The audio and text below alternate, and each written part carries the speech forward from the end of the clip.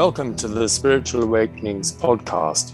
I'm David Lorimer, co-editor of a new book, Spiritual Awakenings, Scientists and Academics Describe Their Experiences. It's published by the Academy for the Advancement of Post-Materialist Sciences and is available in paperback and Kindle editions. In this series of weekly podcasts, we'll be sharing the 57 original essays, together with introductions and epilogue from my co-editor, Professor Marjorie Willicott. We hope you enjoy them.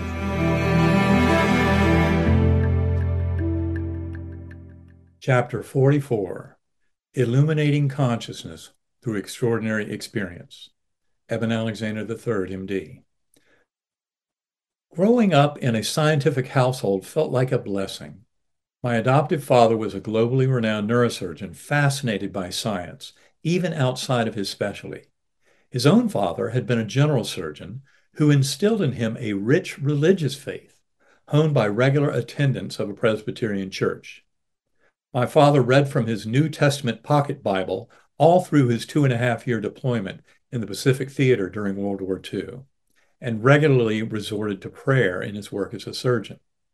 For him, there was never any conflict between his belief in a Christian God and his pursuit of science. My parents instilled Christian values with regular church attendance and daily prayers. Growing up in the 1960s and 70s, I wanted to believe what I was taught in church, but I always understood that science was the actual pathway to truth and devotedly followed the latest advances in Scientific American. When I started college in 1972 at the University of North Carolina in Chapel Hill, my heart was set on studying astrophysics. But after spending a summer working as an orderly in the operating room, my passions shifted to medicine, with a devotion to helping people heal. My advanced training in medicine focused on highly technical aspects of evolving neurosurgical practice, leading me to further question my childhood religious teachings. As a neurosurgeon, I fully adhered to conventional scientific views of reductive materialism and could not comprehend how consciousness, or a soul, could exist independently of the body. Patients, families, and nurses would report inexplicable phenomena, but I held to promissory materialism, believing these occurrences would all someday be explained by a deeper understanding of the brain's complexities. My worldview was entirely turned on its head in November 2008, when I suddenly entered a deep, week-long coma due to an aggressive and near-lethal case of gram-negative bacterial meningoencephalitis. During that coma, I experienced the richest, most detailed, and multifaceted events of my entire lifetime, a near-death experience, or NDE, apparently taking place in a non-physical spiritual realm, all while my neocortex and brainstem were suffering major disruption. One of the most remarkable qualities was the ultra-reality compared with normal consciousness in the material world. This was tightly coupled with the ineffability or inadequacy of our language to describe such events. If I had to boil this entire message down to one sentence, it would run this way: you are loved. The trickle of consciousness with which we are most familiar consists of a here and now in the physical realm, and a confined sense of self is massively constricted compared with the flood of consciousness across time and space and beyond apparent selfhood that I witnessed while I was perceived by family and caregivers as being in deep coma. Modes of acquisition of information consisted of becoming huge swathes of these scenes in a process I call knowledge through identification.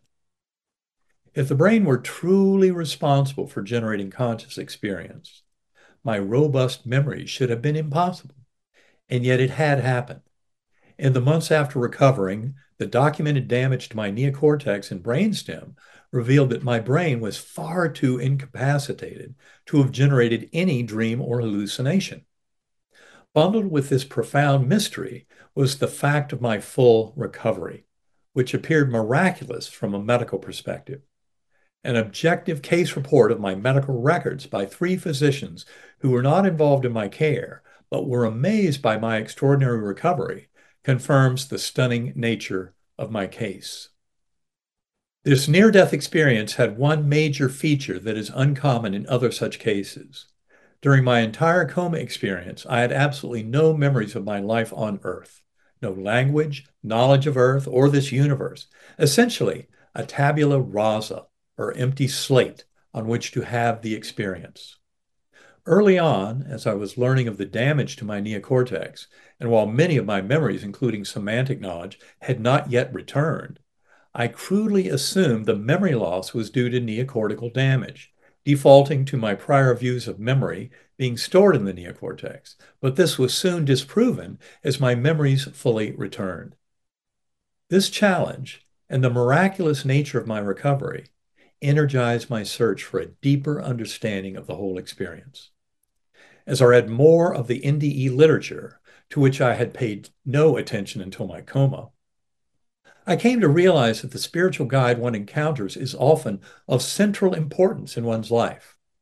I would have expected to see front and center my adoptive father, who had passed over 4 years before my coma, and yet he was nowhere to be found. Instead, my comforting spiritual guide was a beautiful young woman who accompanied me through the Gateway Valley, an intersection of earth-like and spiritual realms. Her message came directly into my spiritual awareness with a profound sense of personal connection. And yet, in spite of that deep familiarity, when I returned to this world, I had no idea who she was. When I received a photo of my birth sister, Betsy, received 4 months after I awakened from coma, in the setting of reading a similar story in a book by Elizabeth Kubler-Ross, I was utterly shocked to recognize my spiritual companion to be my birth sister, who had passed from this world in 1998, 2 years before I even learned of her existence.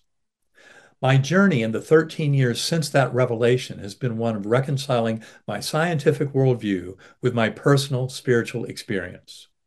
I was forced into realizing that the basic tenet of materialism, that is, consciousness arises from the brain, was fundamentally incorrect. And this caused me to recast the entire foundation of my belief system.